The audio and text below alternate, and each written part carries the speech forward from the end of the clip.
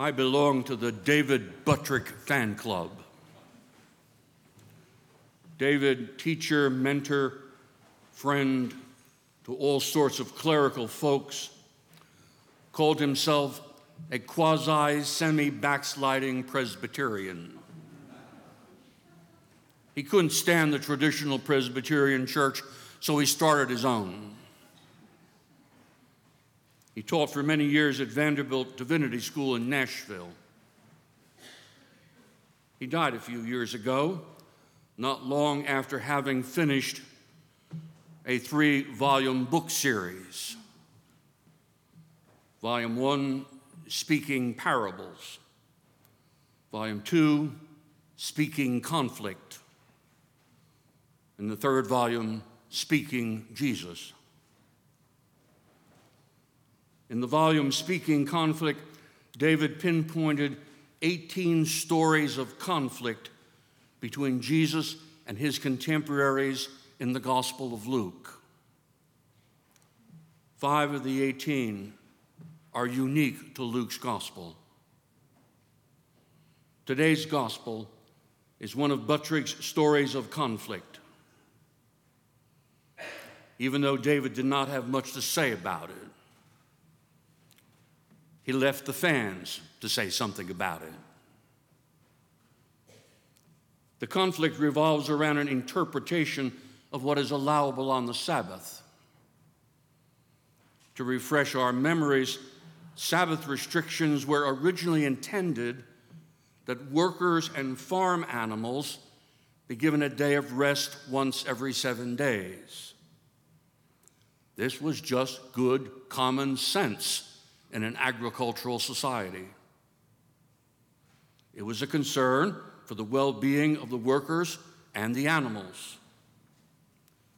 But it was also a benefit to the economy. Animals lasted longer.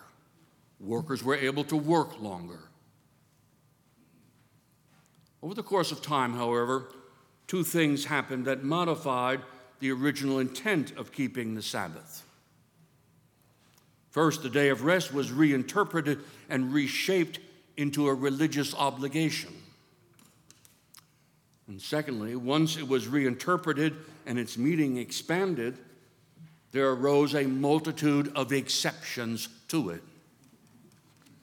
And of course, once that happened, it produced a division in society between those who maintained a strict understanding, the strict constructionists, and those of a freer interpretation. So the commandment that was meant to unify the people actually became an instrument of dividing them. Now back to the story. Like many of the other stories in Luke, this gospel story of conflict has an obvious and a not so obvious kick to it. The obvious is that Jesus heals a woman on the Sabbath who had been afflicted, and this healing takes place on the Sabbath. This is not the first time in Luke that Luke has mentioned that Jesus healed on the Sabbath.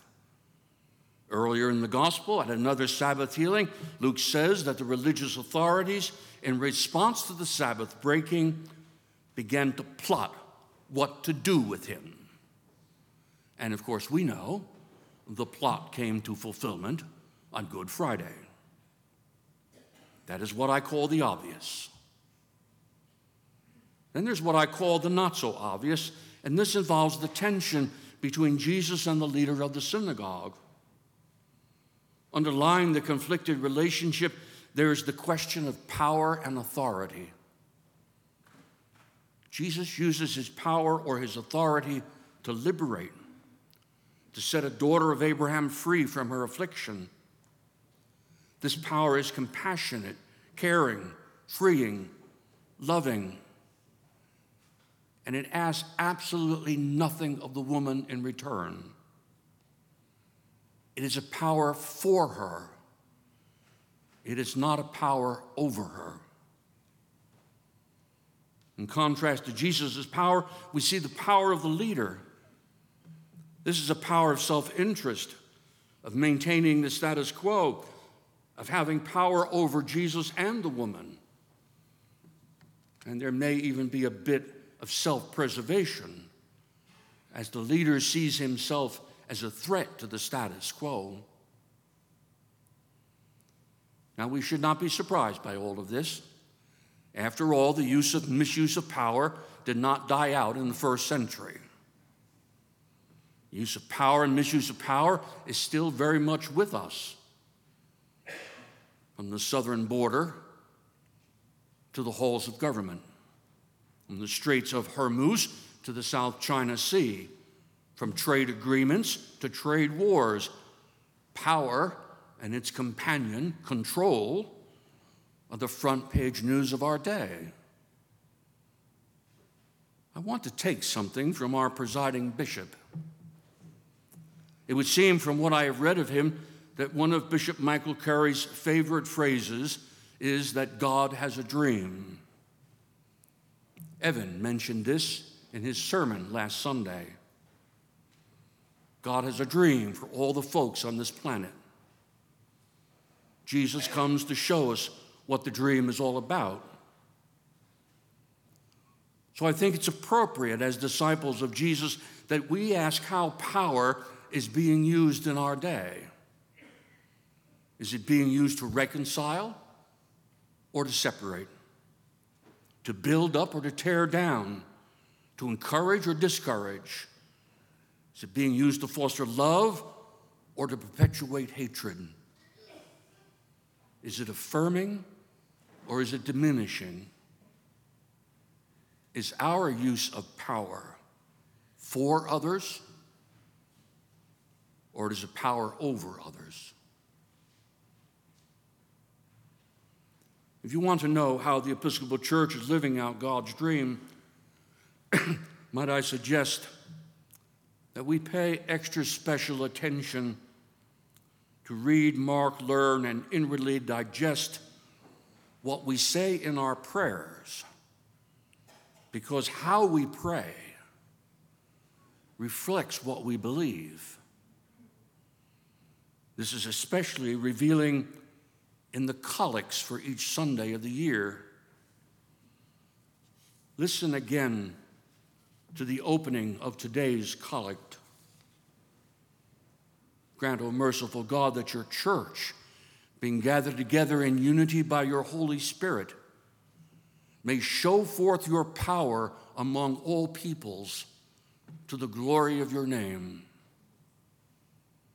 God's power does not divide. God's power goes against the grain of religious, economic, and political convictions, no matter how sincere they might be.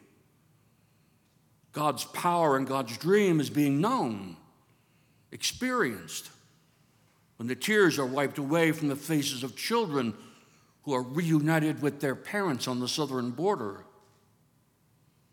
When Paul's manifesto becomes our rallying cry, that nothing can separate us from the love of God in Christ Jesus.